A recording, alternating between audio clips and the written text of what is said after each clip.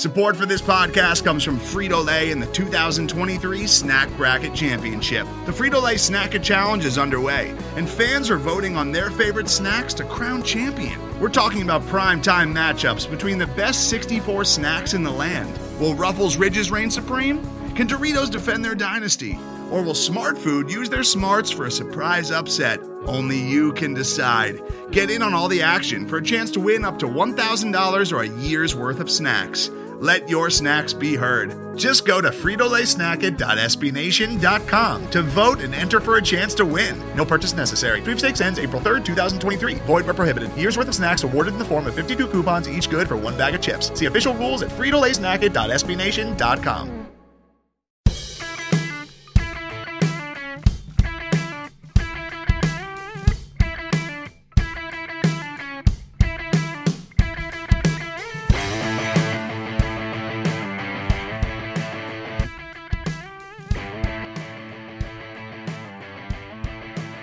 Hello and welcome to a Tuesday episode of the State of the Nova Nation. I'm Eugene Rapay. He's Chris Stanzio. Chris, it's a little fitting that yesterday was President's Day because we need a state of the Nova Nation right now because I don't know, man. I remember last time we were on the show, feels like forever ago, but it was only last week. And we were like, a lot of what's going to happen on Wednesday will determine how we feel going into Saturday. And I was skeptical going into Saturday, but then you look at the beatdown and just the great all-around performance that Nova had against Marquette, and you're sitting there thinking, wow, this team is legit. The rust is put it behind them. Everyone did great. Jerry's got his shot back. He's even stroking it from deep. We're going to go into Omaha and potentially bulldoze these Jays. Unfortunately, the opposite happened. It was kind of false hope. And it wasn't exactly the prettiest performance on Saturday. Yeah, Saturday was something. I said that they were going to win, and that is a horrific prediction. They weren't even that competitive outside of maybe first 5 to 10 minutes of the game, and then after that, it was just a snowball effect. But yeah, Eugene, after that Marquette game, I was like, all right, everyone's good. It was the perfect get-right game, and after Saturday, I think that Marquette game says more about Marquette than it does about Villanova. But, you know, Jerry gets 27. You're like, all right, he's back. The whole starting five after a pitiful performance against St. John's the week before. You're like, all right, everyone's back. Everyone's got their shot back. You're going to go into Creighton and be fine. And the exact opposite happened. Man, what is this conference right now? Like, Creighton can't beat the mediocre teams at the bottom half of the conference and during the midweek. And then they come out against Villanova and they look like world beaters. Meanwhile, Villanova beats up on Marquette, but then they go up against Creighton and they don't even look competitive. Then they go up against St. John's and they look really bad. I don't know what to make of it right now. Like, obviously, with the very limited non-con play this year, it's kind of hard to get more of a gauge than you would in past years. But now it's like, are the bad teams that bad, or are they better than what we think they are? Or are the good teams just not that good? I don't know. It's very hard to get a grasp of. Yeah, exactly that. Just because of the limited non-con games, and it was also early in the year, and I feel like everyone was just kind of getting thrown into the basketball season, readjusting to life after COVID put everything to a standstill. So I feel like even those games back then, it's not exactly the same now. So we're kind of limited to just kind of putting everything and projecting and hypothesizing how good the Big East is.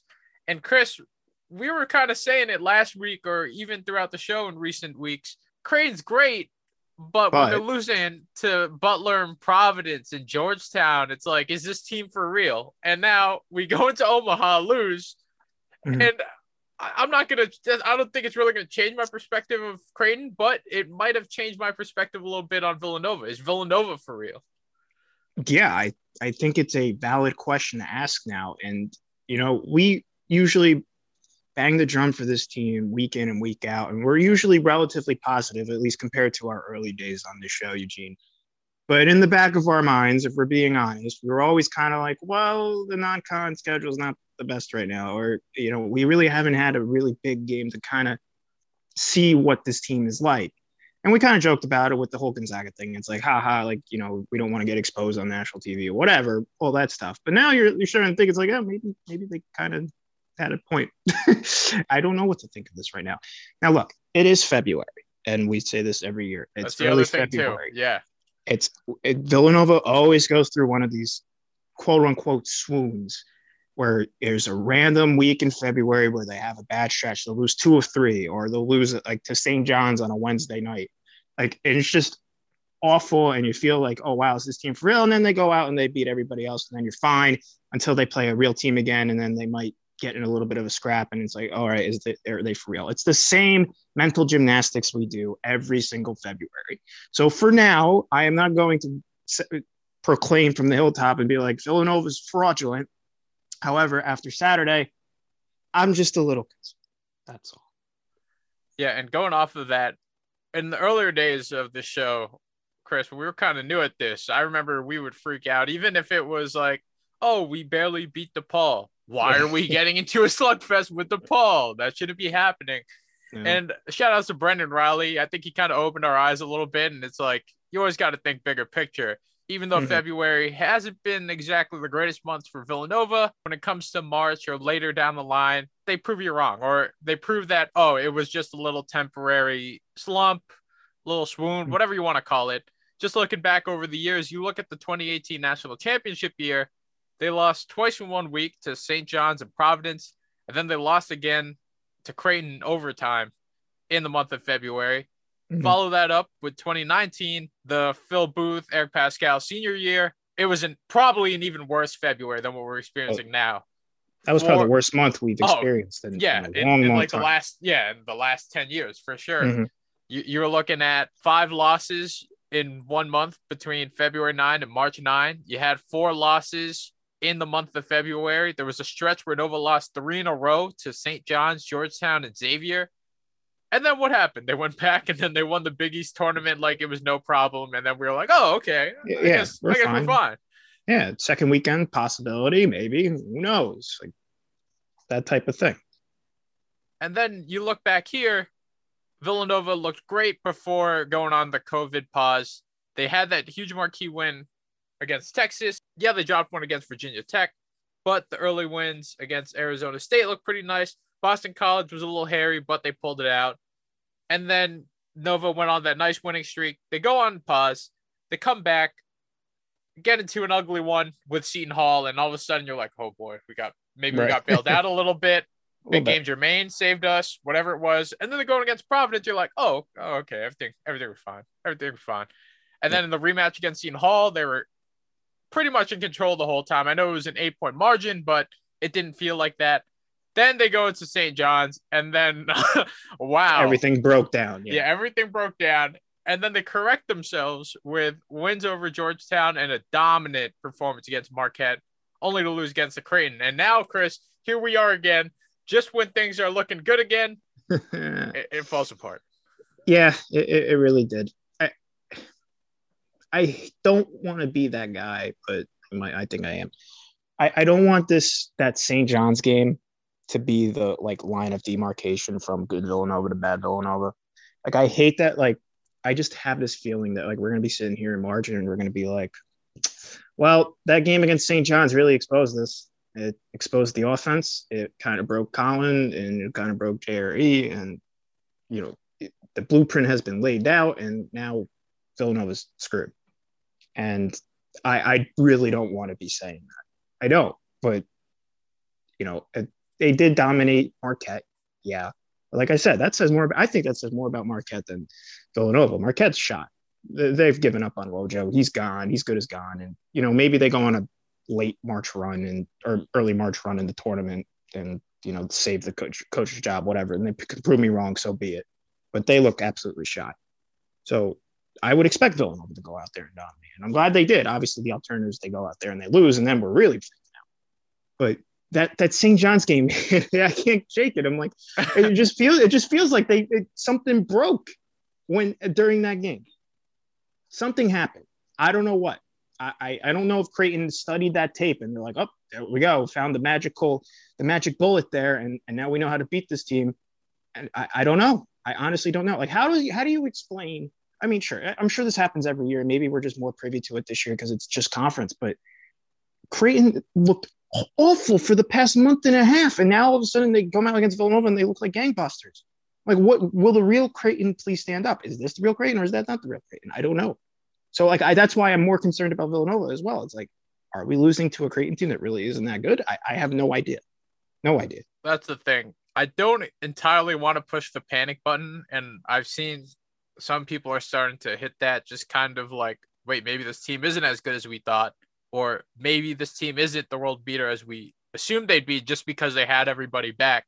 However, Saturday's loss, I think, did reveal some weaknesses that we really need to address.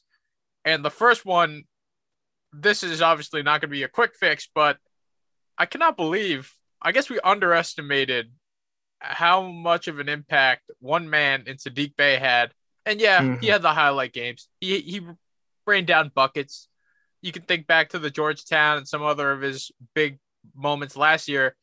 But defensively, what he contributed, just being able to guard anyone, whether it's the best guy who's a 5'10" guard or a bigger man who's a 6'8" forward inside, you could depend on that guy to lock him down or make his assignment have a bad day at the office. We don't have that sort of presence this time around. And not just that, the defense. I don't know. We still don't understand what Ken Pom is saying when this team is, top 50, top 60. Granted, after the Creighton game, Villanova's adjusted. They dropped to number 90. But right now, the Cats are looking at the bottom 50 3-point defense in the entire NCAA. That's not like them. That's not like them at all. It's not like them at all. And to your point, Eugene, you were 100% right. I agree with you. I always felt like there was always someone on this team that you can expect to step up defensively. And this one has nobody. Colin's not that great defensively. Caleb Daniels is kind of just floating around sometimes. I'd say out of the starting lineup, maybe Justin Moore's the one guy I kind of trust the most defensively. But even then, it's like, Like I like Slater defensively, but he doesn't do enough offensively to kind of warrant the playing time. Although he did kind of have an okay offensive game in garbage time at the end here. But how many times were guys inside just getting whatever they wanted? Clark Bishop had a career game. He was untouched down low. Everything was an alley-oop. There was no backdoor defense. There was no inside presence on defense.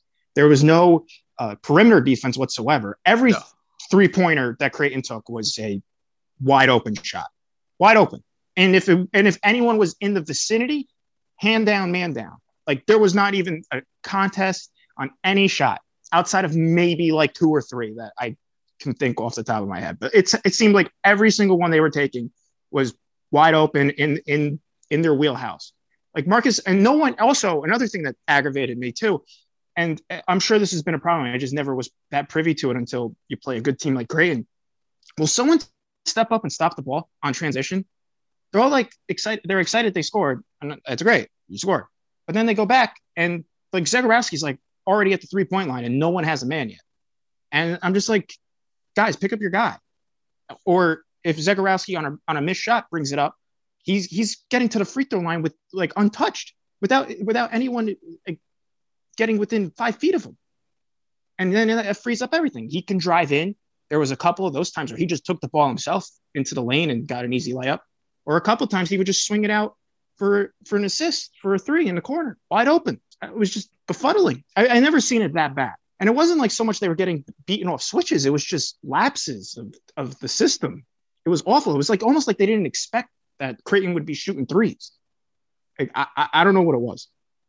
Yeah, no matter what happened on Saturday, it just felt like Villanova was just 1 or 2 steps behind Creighton whenever they were on defense, whether it was struggling to stop the ball or fast break opportunities to that extra pass that just completely threw Villanova's defense out of sync to that open Creighton shooter who would inevitably, most of the times, punish Villanova. Just a rough game overall. I mean, you look at Villanova's 96-64 win against Marquette, the entire starting 5 hit double figures. JRE leading the way with 27 points, 5 of 5 from deep. You're starting to think wow, is this where he starts to turn the corner? Is this the real Villanova right here?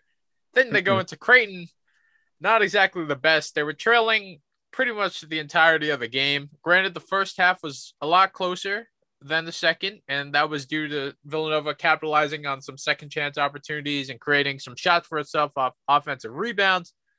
But we got an 86-70 final score. The Blue Jays led by Marcus Zagorowski, who you said, Chris, was pretty much tormenting Nova, especially in the first half. Dominant. Dominant. He finished with 25 points, 10 of 18 on the floor. And then when he started quiet down in the second half, that's when Mitch Ballack came in. And of course he did. Of course, This is the guy we were like, down here. Down here. Shooting well. He's not shooting as well he has over the last 2 years. He's not scoring as much. But of course, what does he do? He goes out and hits 5 of 6 from deep in the second half and finishes with 17 of his 20 points over the last 15 or so minutes because, of course. It's so predictable. It's your typical Creighton Villanova game nonsense. And I guess, in fairness, we really, really haven't had a type of Racky type game in a little bit. But my God, the dude was pulling up from like just inside half court. Yeah. And to be fair to the Villanova 3-point defense that I just ripped apart, there's nothing you can do about that. And I understand that. Like, if the dude's just going to pull up from that range, like, there's nothing you can do. I get it. But I don't know, maybe just try guarding a little bit. I don't know, to kind of prevent it from happening next time. Just saying. But now that concerns me about the next game. Because remember what happened with the Raggy thing? They adjusted the Raggy, but then Doug McDermott had like one of the best games of his career. So it's like, what's next? Zagorowski's going to go like 10 of 10 from 3. Just watch. Yeah, I'm kind of glad you brought that up because this was probably the first time Creighton made me so sad since that 2014 Doug McDermott, Ethan Raggy teams. And granted, those 2 games, you want to talk about abysmal. Those 2014 games were probably the definition of that. Soul-sucking, just complete, utter shock and disappointment. Saturday, Creighton's beaten us before since 2014. But Saturday I felt that same type of dread and the same type of sadness as I did in 2014. Even though the margin of victory by Creighton wasn't as big as it was back then, just because the threes were just raining them down. Even inside, Christian Bishop, who was smaller than JRE, I thought JRE would be able to dominate that matchup, but you had Bishop go off for a double-double, 16 points, 10 boards. And then even Damian Jefferson chipping in another double-double with 10 points, 10 boards. It was pick your pick, pick your poison. I was like, oh, you want to guard the 3? We'll go inside. Oh, you want to guard inside? Okay, we'll just pass it to an open man. Right. Yeah, no, you're 100% right. Bishop and Jefferson had their days inside. Zagorowski and Ballack were great from the perimeter. And then there was the, kind of do-it-all guy, both perimeter and inside, Denzel Mahoney. And he probably had the worst game of the bunch, but he got Creighton off to a good start in the first half. So, it's not first half, second half, sorry. But it's just like there was no way you could stop him. You wanted to stop him outside? No. You want to stop him inside? No. And even if they tried, they couldn't even do that correctly. Like, I don't even know, like, one of the players on Creighton's, like, bench. Like, they contributed, I think it was 8 points total. Yeah, looking at the box, 8 points total. And, like, they really weren't that much of a factor. Like, Kalkbrenner kind of provided a problem inside, but he only played 10 minutes. But he looked okay, like, in limited action. And it was just, like, it didn't matter who they were throwing out there.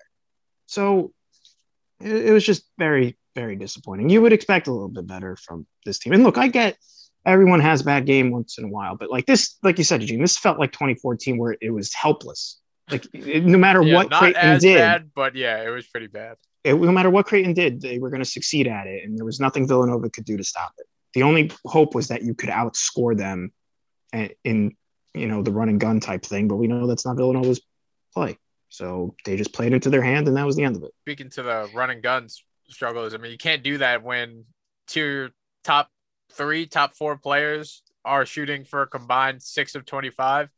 Mm-hmm. Colin Gillespie only had 8 points. Jeremiah Robinson-Earl had 8 points. Not an efficient shooting night for either of them. Justin Moore pretty much led Nova in scoring with 21 points. He hit some tough shots. Probably not the best shot selection, but at this point, you'll take whatever you can get, and he was the only one making them. Right. And then Jermaine Samuels had a nice start in the first half, 10 points, helped Nova stay in it, and then all of a sudden, I felt like he wasn't getting the ball anymore. What was up with that? He had 16 points and 6 boards, and then off the bench, Brandon Slater, quiet game, but he did a pretty good job. Offensively, he had 11 points and 4 boards, and we know how he is. He's usually better on the defensive end as well. Yeah, the Slater, like I said before, he was all right. And granted, more than half his points came in when basically the game was all but over. But like I said, the alternative is he doesn't do that. So I guess it was a little bit encouraging. But yeah, the starting 5, just like you said, Justin Moore was good, but his shot selection was limited. A lot of brain scratchers just inside the 3-point line. Again, I think I've been saying that pretty much every game. And like, look, I can't get mad at him because he's hitting them, but at the same time, it's like, I don't know, when those shots don't start to fall, it's going to get a little frustrating. Jermaine not getting the ball after like the first 5 minutes, Eugene, it was probably the biggest thing for me offensively. I mean, I don't know why you just didn't feed him. He was actually getting to the basket, and maybe his 3-point reign is gonna eventually dry up, but he was still hitting them. Like, you couldn't use him. Like, why are we going to Colin inside the post again and having him back down Damian Jefferson and Christian Bishop for the millionth time?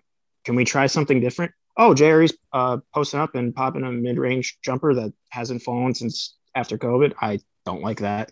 Like, we couldn't get a little bit more creative. I just wasn't the biggest fan. And not the only reason why, but one of the reasons why Villanova was so close with Creighton in the first half, even though Creighton was kind of controlling it, was the offensive rebounding was huge in the first half. Huge. Jermaine was flying all over the place. Colin got a couple. So I was just like, all right, maybe we can. At the end of the first half, it was like, oh, wow, Creighton's shooting like 75% from three. Villanova can definitely come back in this. They're only down 6. Creighton's threes are going to dry up, and it's going to be fun. It's just like the Georgetown game all over again from earlier in January. But no, that didn't happen, because guess what? Those offensive rebounds were like long rebounds, and I kind of want to put them in the lucky department. Obviously, it takes talent to kind of track the ball down and whatnot, and that's what Jermaine was doing. But there were a lot of long rebounds on missed shots, and they were converting early. But then there was that one possession at the end of the first half, or it was to start the second half, where they got 4 offensive rebounds in the same possession, and they didn't hit one shot, not one. Like, you got to convert on that. And then after that, the game was pretty much set and done. And then once the offensive rebounding shriveled up in the second half, that was it. The offense just wasn't good enough to sustain itself. Yeah, once Creighton went on that second half run, where I believe it was like 8-0 or 10-0 run to push it into double figures around 15 or so, that was when you knew it was the Scott Graham danger zone. That was going to be a tough one to climb out of. Yeah, it was bad. Creighton, they put away Villanova before they could even make a run. And even on the broadcast, they're like, oh, if you don't expect Villanova to make another run, you're foolish. And I'm like, well, really though? Like, you said that against St. John's. It was a different broadcast team, but they said that against St. John's, and that run never really came. I know Virginia Tech, they had come back from a deficit, tied it up, went to overtime, and ended up losing. But the St. John's and Creighton game, it doesn't seem like they're making runs anymore. It kind of seems like the losses are kind of snowballing out of control, especially late in the game. They're not really fighting back. And I'm not saying that they don't have the capability to do that, but it's just a little concerning that, like, once they fall down, like, it's over. Like, that, we're not used to seeing that. And a team I equated to, and this is going to go over 99% of people's heads, but like the Packers in like a couple of years ago, whenever they lost, they would lose by like 30. Like, they would just always get their butts kicked to them. Granted, they were few and far between, but their losses were by a significant margin once they went down. This team kind of has that same vibe where it's like, oh, once they start losing in that danger zone, Eugene, it kind of just spirals out of control. Well, this time around, I think it wasn't so much them kind of losing their will to fight. You just look at the St. John's game. St. John's, I mean, they just dominated Nova on both ends of the court, especially on the defensive end. I have not seen a team frustrate Villanova like the way the St. John's defense did in a long time. And then you look at the Creighton game. I think Creighton just honestly outperformed Nova in pretty much every category after halftime, unfortunately. But I think that's just how it happened.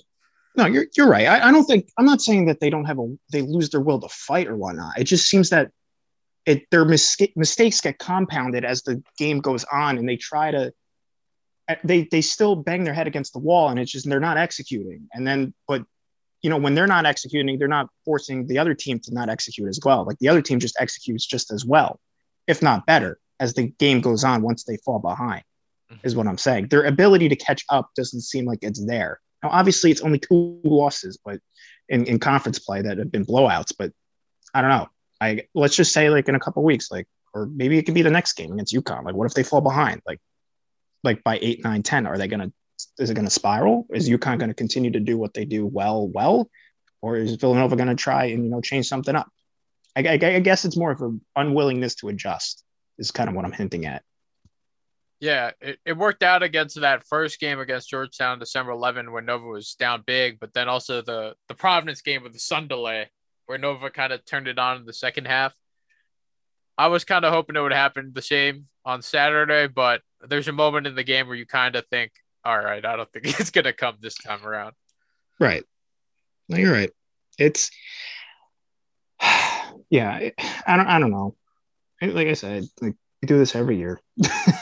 One or two losses sends us all into like an existential crisis. That's the other issue too. It's because it's like, whatever. Yeah, we've seen this happen before, but not at the defensive numbers that they're showing right now. That's like the one red flag to me during this moment. Not enough to hit the panic button, but there is definitely cause for concern. Right. There certainly is. When you're 90th in the country in adjusted defense, according to KenPom, it's not a good look, especially when your program is, always kind of produced top 50 defenses in the past few years. Yeah, exactly. But even the 90 ranking, it's like, how good is that when you're a bottom 50 3-point defense in the country? That's alarming, right. Especially we know that Villanova obviously prides itself on its 3-point shooting and shoot 'em up, sleep in the streets. They slept a little bit on Saturday, but as much as they love their threes, Jay Wright preaches and rewards defensive execution and hustle way more. And unfortunately, so far, it hasn't been that great. And I think Creighton exposed something in a similar way that St. John's did. Although St. John's was just suffocating the whole time. Like, it was like, come on, bro. It was like, right. Posh Alexander, chill, bro. Like, come on. Yeah. Just let us cross midcourt first. And then you can, you can do what you need to do. Yeah, I don't know. What would you say they like exposed the most though? Is it just so much the rotating on the perimeter? Was it the fact that they couldn't stop? Like, what, in your opinion, would you want to change about the defense? Well, that's the thing. We don't have that one man we can count on to be that lockdown threat, or that guy who can take the top assignment and give him hell. So maybe sometimes it is Jermaine Samuels, maybe it is Brandon Slater, but like you said, Chris, Slater doesn't really provide the offensive punch to justify the bigger minutes load. The rotations on D seem a little off. I mean, they were just a step behind on Saturday and everything. Mm-hmm. So that's an issue. But then the other issue, too, is as talented and as great JRE is, we need that front court depth. Eric Dixon, he didn't play for whatever reason on Saturday. And JRE's great. He's a great rebounder. He's a solid scorer when he's on. But he's not exactly a rim protector like Ochefu was, or to a degree – Spellman, when he started, he obviously got better at it as the season went on, as we saw against West Virginia when he had those crazy blocks. Right. So right now, those are kind of the two glaring weaknesses right now. Just the 3-point D and rotations or close downs, whatever you want to call it. And then just the fact that we don't have that last line of defense that you can rely on to just boom, just take it out.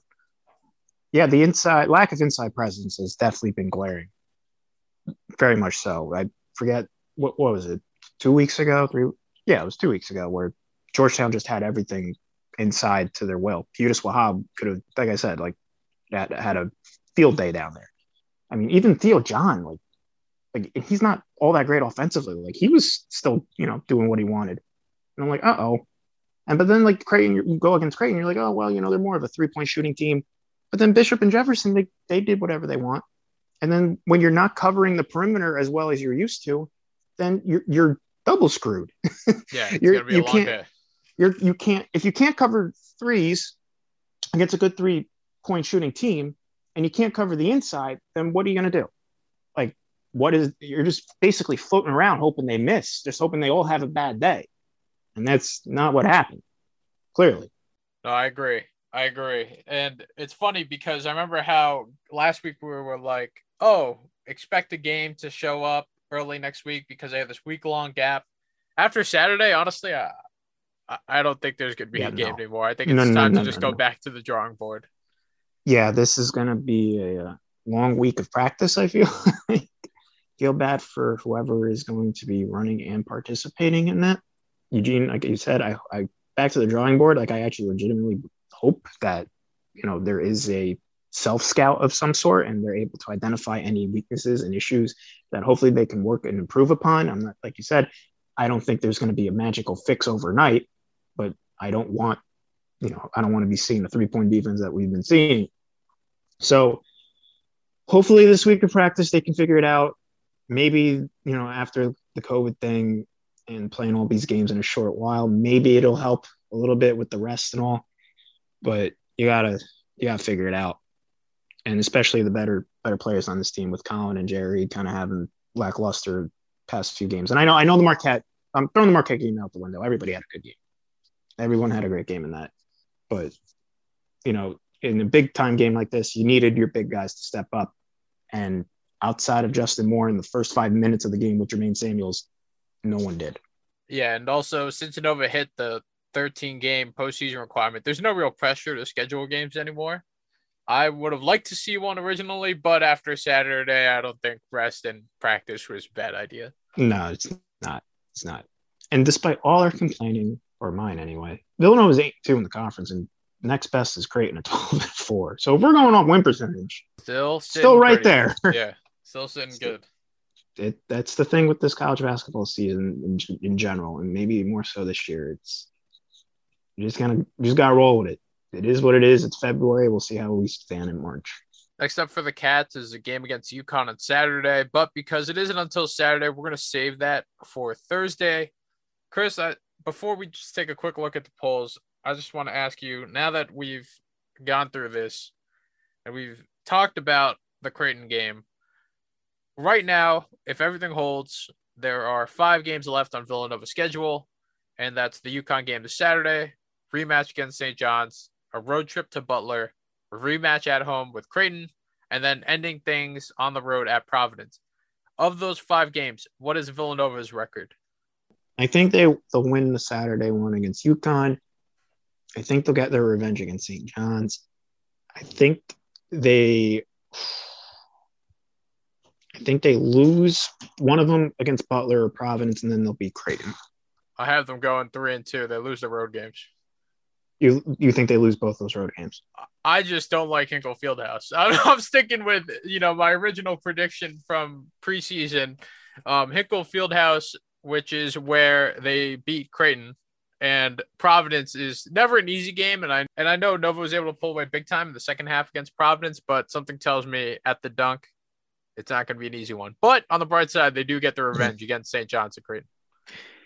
Yeah, I guess out of those 5 games, I'm actually probably most excited about like in terms of like putting a group of 5 games together. I am actually really excited about this because you got the UConn game for the storyline. They haven't played UConn in the Big East yet, first time in forever. You can get your revenge against St. John's at Hinkle. Obviously, that's always a fun one, even though sometimes Villanova loses, so I guess it's not that fun.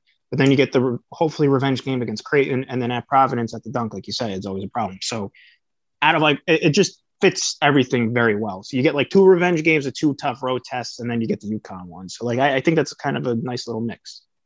Yeah, exactly. According to KenPom, though, he thinks Nova wins the next 5. So oh wow, that's crazy. Yeah. And what I say 4-1? Did I say they beat Creighton? Yeah, you said 4-1. Yeah. You said they beat no, I think they go through it too. I want to switch it up. Okay. All right. I think I do think they lose one of those Butler Providence ones, but who knows, man? Those St. John's and Creighton, scary. Well, yeah, scary depending on how the first one went, but I would hope that we don't have a repeat. But I also remember in 2014, after the whole Ethan Raggy bombs game, just thinking, oh, there's no way that happens again. And then it happened again. Right, exactly. And that's why I'm most terrified. So we'll see. But hey, they go out and beat UConn, and they go out and beat St. John's, and then we're all feeling great again. So yeah, we'll see. Just looking at the polls, the top 4 is still the same. Gonzaga, Baylor, still your top dogs at 1 and 2. Michigan and Ohio State hold at 3 and 4. Illinois slides into the top 5, replacing Nova, and the Wildcats have dropped to number 10. Creighton moves up to number 14. Texas, who Nova beat earlier in the year, moves up to 12. Anything else stand out to you, Chris? Well, Our worst fears have been confirmed, Eugene. Alabama is now ahead of Villanova. I'm sure Javon Quinterly took a picture of this week's polls and framed it somewhere, either in his locker or his room. I'm sure he has, and for good reason. But yeah, that's pretty much it. Alabama's at 8. Oklahoma surprisingly is at 9. I'm pretty sure I quipped a few weeks ago that I'm like, wow, Oklahoma is not good, and now they're number 9, so that's very predictable. Virginia's 7. Houston's still hovering at 6. And yeah, that's pretty much it. Oh, Kansas is back. Yeah, they returned to the top 25 with 7 losses. Let's see. Who did they beat this week? Was it Mount Holyoke or something? I don't know. Some random D3 school, time to put them back in. Oh, now they beat Iowa State both times. Yeah, I guess that's worth it. Oh, they also beat Oklahoma State. All right, fine. That's see, finally. See, that makes sense. Yeah, Loyola Chicago still representing, bringing back Sister Jean. They are. Yeah, they lost to Drake too. I'm surprised they didn't fall out. Glad to see they're still hanging around though. Yeah, Alabama though. This has to be their highest basketball ranking. I would assume. There's no way. Yeah, it's got to be. Or at least in the past 5 years or so. Yeah. I mean, they had when they had Sexton, they were all right. I don't know if they flirted with the top 10 though. No, I don't think they did. Yeah, unfortunately, no other Big East teams outside of Nova and Creighton in the top 25. Xavier's receiving votes though, despite the loss to UConn this weekend. Yeah, just a couple though, only 4. Outside of that, that's about it. That's about it. All right, Chris, at that time of the day where we stop what we're doing, pop open the mailbag and answer the questions that you, the listeners, have for us.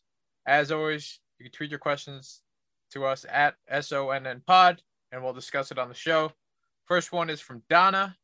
She says, speedy pace of play beat us again. The St. John's and Creighton games have laid out a blueprint for future Nova opponents. This late in the season, should Nova be trying to up its pace of play? Chris, you were worried about a blueprint. Donna seems to also agree with you that the blueprint has been laid. How concerned are you? Should Nova start to turn up the tempo a notch? See, I don't know. Like I'd say no, because you'd be playing into the hands of said opponent that wants you to run and gun, because we all know Nova probably works best in the half court in a slower tempo offense. But I mean, if you want to try it, I wouldn't be against it, but we're in February. It's like, do we really have the opportunities to try that? Like, are you going to go out against UConn and just start doing like 7 seconds or less? It's a tough call. I'd say no. I think they just kind of have to execute better. They just got to do what they're doing. There's a reason why they won 13 of 16 already. Do what you're good at doing and just fix up the defense. I know that's a lot simpler in theory than it is in execution, but the offense really, to me, isn't that so much the problem. It's the defense. And so, yeah, offensively, I don't think an increase of pace would really fix anything. What do you think? Yeah, I think it really just is execution. I don't think we touched upon it, but I'm just remembering, weren't there like a ton of bunnies that we missed in the first half? Oh, yeah. God, I forgot about that too. It was like, if they made a good chunk of those, I think the score would have been a lot different at half, but unfortunately they didn't. In terms of pace of play, we've been kind of wishing and seeing with all this athleticism, with all this guards, let's see Jay, let the dogs run free. Let's push the pace of play. Unfortunately, though, as I've kind of been realizing and digesting everything, not only is it one, Chris, like you mentioned, it's not really in their playbook or it's not really something they do, but even just over the last decade, Nova's historically operated at a slower tempo. The only time that they didn't or deviated from that, and it wasn't even by much, was in 2018. For example, their adjusted tempo in 2018 when they won the championship and had boatloads of NBA talent, they were just ranked 150th in adjusted tempo. This year, they're ranked 332nd. And that's typically where Nova is, towards the bottom of college basketball, because they, slow and steady wins the race. Right. So I think Nova just has to play its style. It just has to execute better. I don't think playing into other teams' hands like a Creighton and St. John's, who like the chaos, who like to speed it up, who like the run and gun, is going to help Nova too much. No, it's not. Yeah, it comes down to execution. And like you said, with those missed layups in the beginning of that game. I forgot. That was another reason why I thought that they actually had a chance to come back, because it was like, oh, you're only down 6. Creighton's hit everything. You've missed everything in creation underneath the basket. You're getting all these offensive rebounds. You have a shot. And then it never happened. But yeah, Eugene, it comes down to execution offensively and defensively. They seem to be good at what they're doing currently before the Creighton game, tempo-wise. So we'll see. Let's see how it plays out the next couple games. And if it's still a problem, then you know what, maybe time to switch it up. But I severely doubt that will ever be the case. Yeah, maybe against like a team like Hartford or something like right. that. Then, right. Yeah, have at it. Right, but with 5 Big East games remaining, I think it's a little too late for that. Next question is from Moishi Klatzberg. How much further do we fall? I would say if Nova does end up losing a couple more, I don't think they'll drop any further than 18 in terms of the rankings. Yeah, it seems to be a good spot to put them. I mean, you figure beat UConn, beat St. John's, and then if you do end up losing like Butler, Creighton back-to-back, I don't really see them dropping out at all. So, I think worst case scenario, it's like 20, 21, 22 in that area. Yeah, I do think Nova will lose again from now until the end of the season, but I don't think they should fall out. Like, there's no way. Yeah, no, they won't fall out. And for tournament implications, and we all saw the top 16, like maybe they'll fall out of that if they were to lose that Butler-Creighton combo game. But other than that, they won't. I don't think they'll fall out completely or even be in any discussion of a bubble thing. Next one is from Trey Hoffner. How is Nova going to be able to fix their suspect 3-point defense?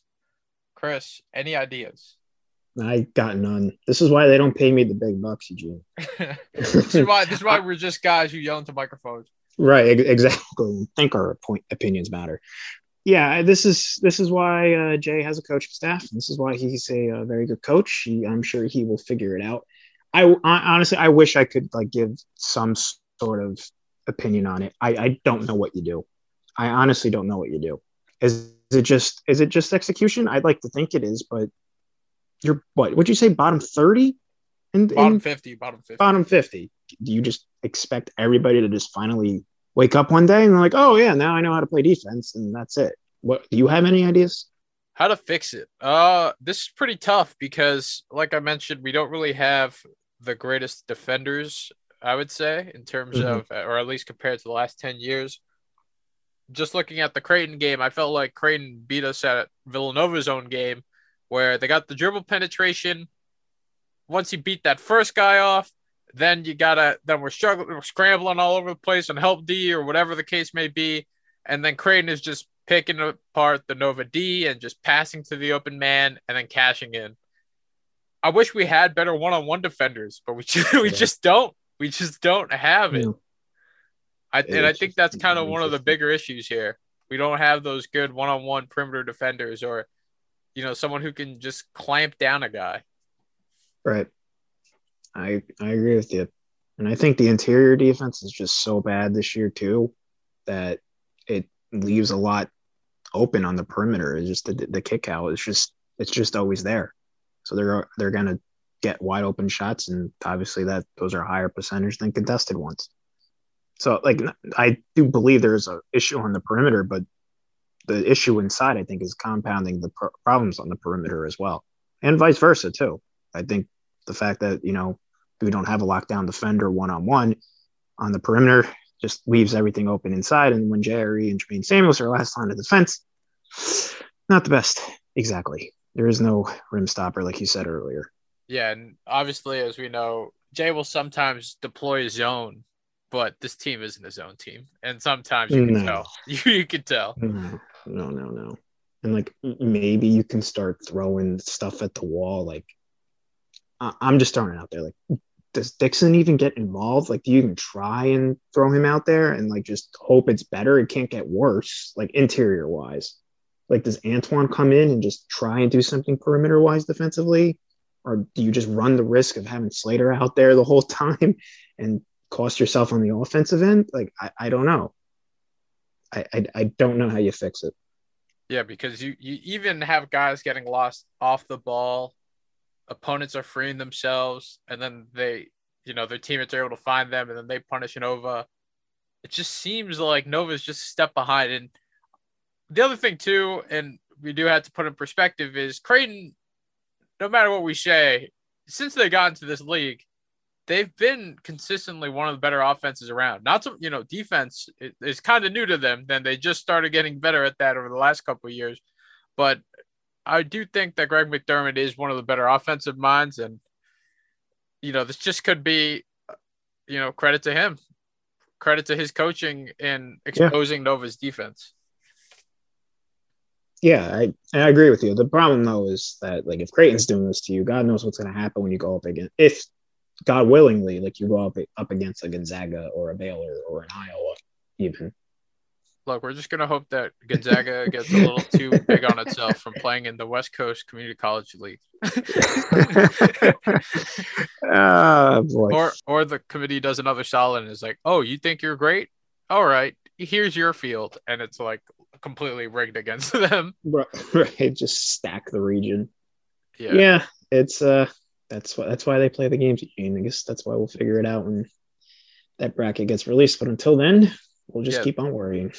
Yeah, exactly. This defense definitely has its problems, but I don't think the fix will be as easy as something I don't think it can be done overnight. Yeah, it's we have guys closing out late, guys scrambling around off the ball.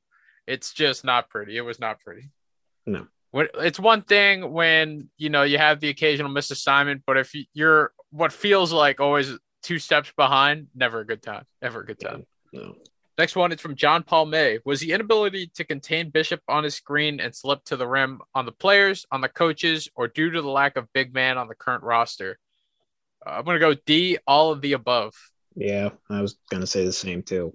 I mean, you can scheme guys to play defensively all you want, but if they don't execute and they're just not tall enough to swat away a lob pass, it's just, you can't do it. It's impossible. Then it's not on the coaches. So it's on everybody. Yeah, I don't think the game planning was the best, just as I don't think the game planning was the best against St. John's. But on the other hand, you do, like you said, Chris, need the players to execute. Wasn't much execution going on the defensive end. Guys were losing men, this and that. And also, as we've mentioned already on the show, don't have that rim protector. Just don't. I like JRE, but he's not that enforcer like Ochefu or Spellman was down the line. Right.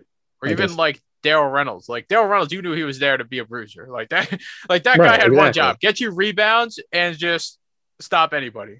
And he did a great job at it, even if he wasn't, scoring so much scoring. Yeah, on the offensive side. Even if Omari had a bad game offensively, at least defensively he was going to at least try and be there, to stop anything getting inside and prevent it. Chef wasn't as big of a focal point on the offense as Omari was, but if he wasn't going offensively, he was still there to protect the rim. If JRE's not going offensively, then it's kind of what is he doing? Yeah, it's he's a good rebounder, and I think he's a good all-around big man, but rim protection is definitely one of his deficits. Right, yeah. I mean, look, I understand he's good, but I'm saying the rim protecting stuff. I get it. Yeah, it's we don't have that where we can funnel the entire offense to go to this one guy who is going to shut you down. Right. Next set of questions is from Dan Gibson. Is Antoine going to see increased playing time?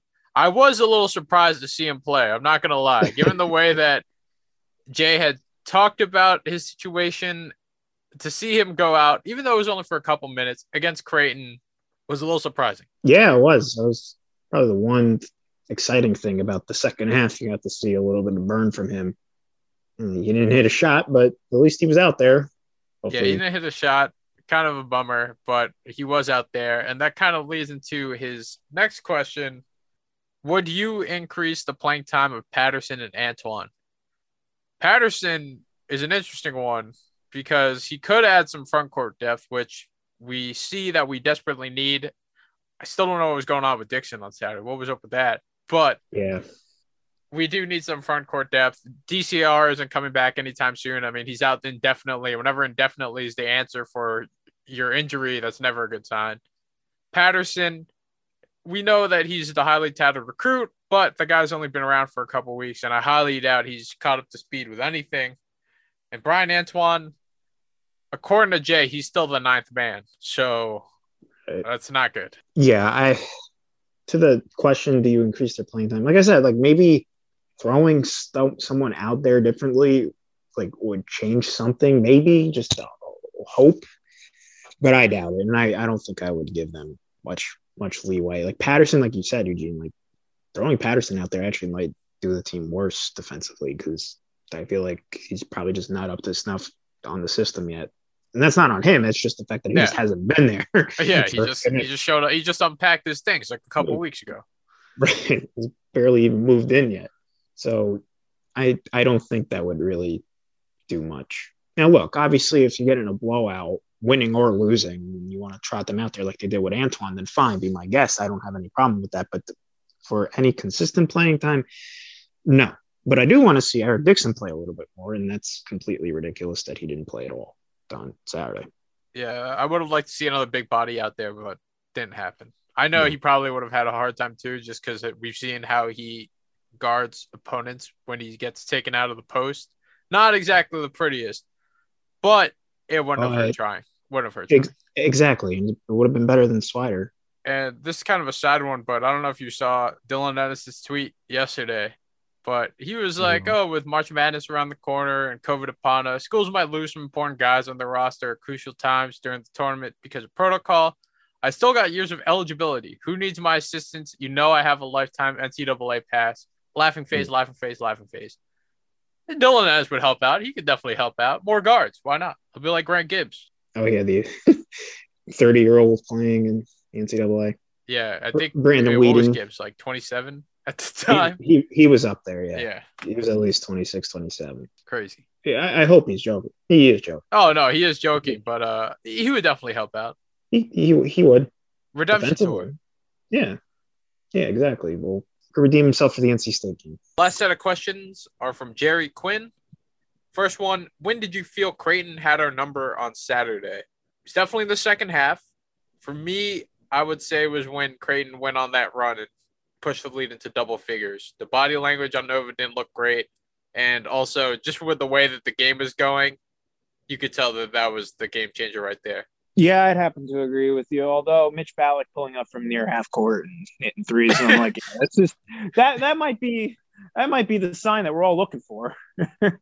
Yeah, there's also that point in the game where it's like, all right, well, if they're gonna make that, might as well just pack it up and just go. Right. Yeah. There's no hope. Although, I mean, there was. I mean, like I said, at the end of the first half, down 6, you were thinking maybe, but. Eugene, after that first initial run to start the half, it's like, that was pretty much it. It was kind of like in 2016 when Chris Jenkins pulled up from the logo because the shot clock was winding down. It was like, I have to chuck this up. And then it was just swish. It was like, God, if you're a Miami fan, you looked at that like, yeah, this game's over. Yep. That was one of the many moments on that run where you were like, all right, maybe we got something here. But that's a whole other podcast. Yeah, that's a nice trip down nostalgia. Yeah. Which is normally a sign that we're longing for happier times because Saturday was a rough one. Yes, it was.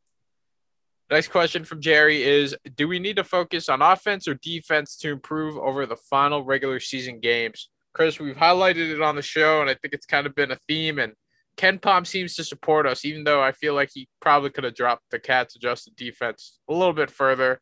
But it's got to be the defense. I mean, the 3-point defense, bottom 50, 2-point defense is below average. Can't be half that. It's not the Villanova teams we're used to. No, not at all. It has to be. And the offense, despite JRE losing all his shooting touch since the COVID lockdown, and Colin having a bad couple of games here and there, it's still 5th in the country according to Ken Pom. The offense is still pretty good. Yeah, they only put up 70 against Creighton, but they'll find it eventually. I have to believe they will. Defense, though, it's absolutely horrendous. The team will go as only far as the defense will take them, and if they're going to put out defensive performances like that, it's not going to be good. There were just things like bunnies and things like that it was frustrating to see them miss, but you know that probably on a normal day they would have made those. At least I would hope they would. Right. And or just, it'll just all even out at one point in time.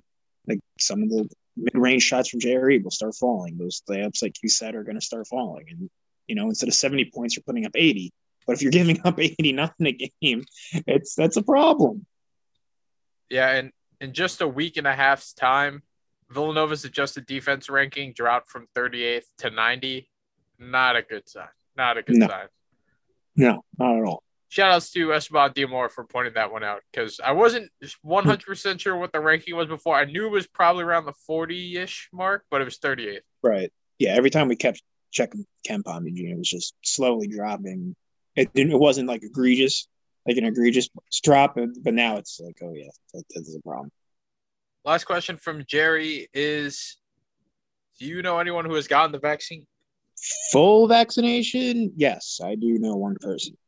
I got both parts? Yes. Wow. My brother got both, but it's for his job, so he needed to get it. Oh, as yeah. A public worker. So, yeah, that's pretty much it. What about you? Yeah, I know some teachers who've gotten it. A couple of family members of mine who are like nurses, so they're, that was kind of like a given. My parents are signed up to get the vaccine next month, I believe. I want to say, at least I think that's what they told me when I spoke to them yesterday.